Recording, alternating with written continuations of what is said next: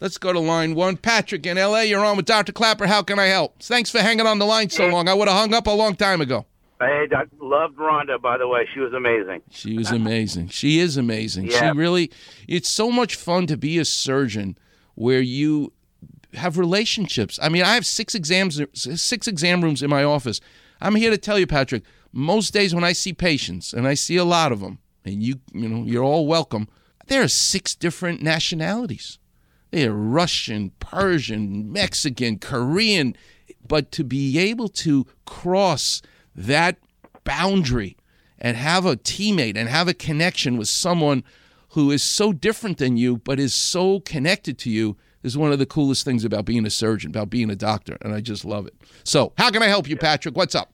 Well, it's about my daughter. I just want to get your view. So she was 14 years old. She tore her right ACL meniscus playing volleyball. She comes back and then slipped on sweat, tore her other ACL.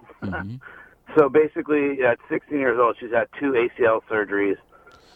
Believe it or not, that's not unusual because women tear their ACLs 5 times more than men do because of their pelvis is wider, so it makes the connection to their knees at a steeper angle, so that stresses the ACL. There are hormonal issues that they believe is associated to having periods. There's lots of reasons we don't even understand. One of them is the shape of the space in the femur. It's called the notch. Women have more of an A-frame than a rectangular shape, so it's almost like they're built with a guillotine. If they turn funny, they basically slice their ACL, so it's not like she did anything wrong. By the way, you're the problem because it's genetics. It comes from you, but I'm not blaming you. You got 50-50 with your wife. But listen, if the surgery's done right, she won't have any more problems. You just need to take care of it, and you should really have it done by a pediatric orthopedic surgeon because you have to respect the growth plates in a girl, although she's getting close to being full grown at this age.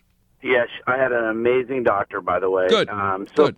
My thing is, I'm trying to figure out, so they replaced it with the patella. Good. And there's a difference between patella, hamstring, and a cadaver. My favorite way is the patella tendon. That's my favorite personally because it's the strongest. And you can use hamstring, you could use cadaver. It's a free country, but it's more work for me. It's more work for the patient.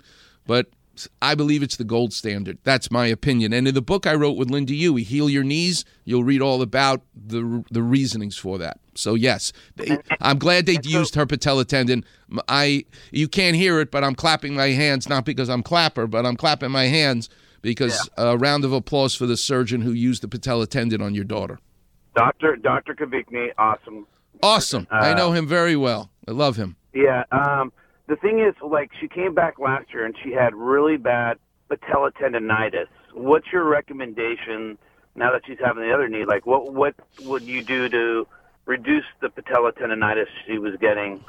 So there's a very elegant device that you can buy online, and don't buy a knockoff. I always believe in using the real deal. And it's not a knee brace. It's not a sleeve.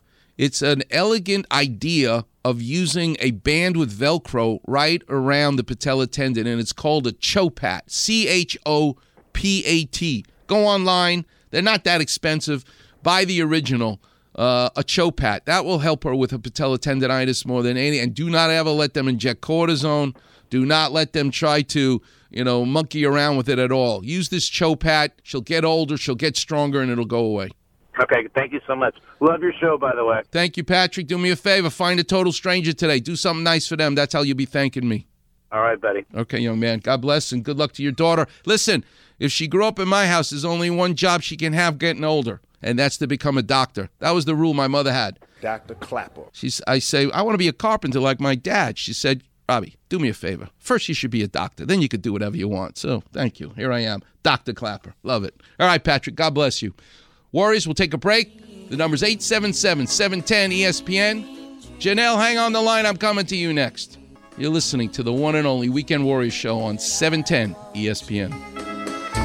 In my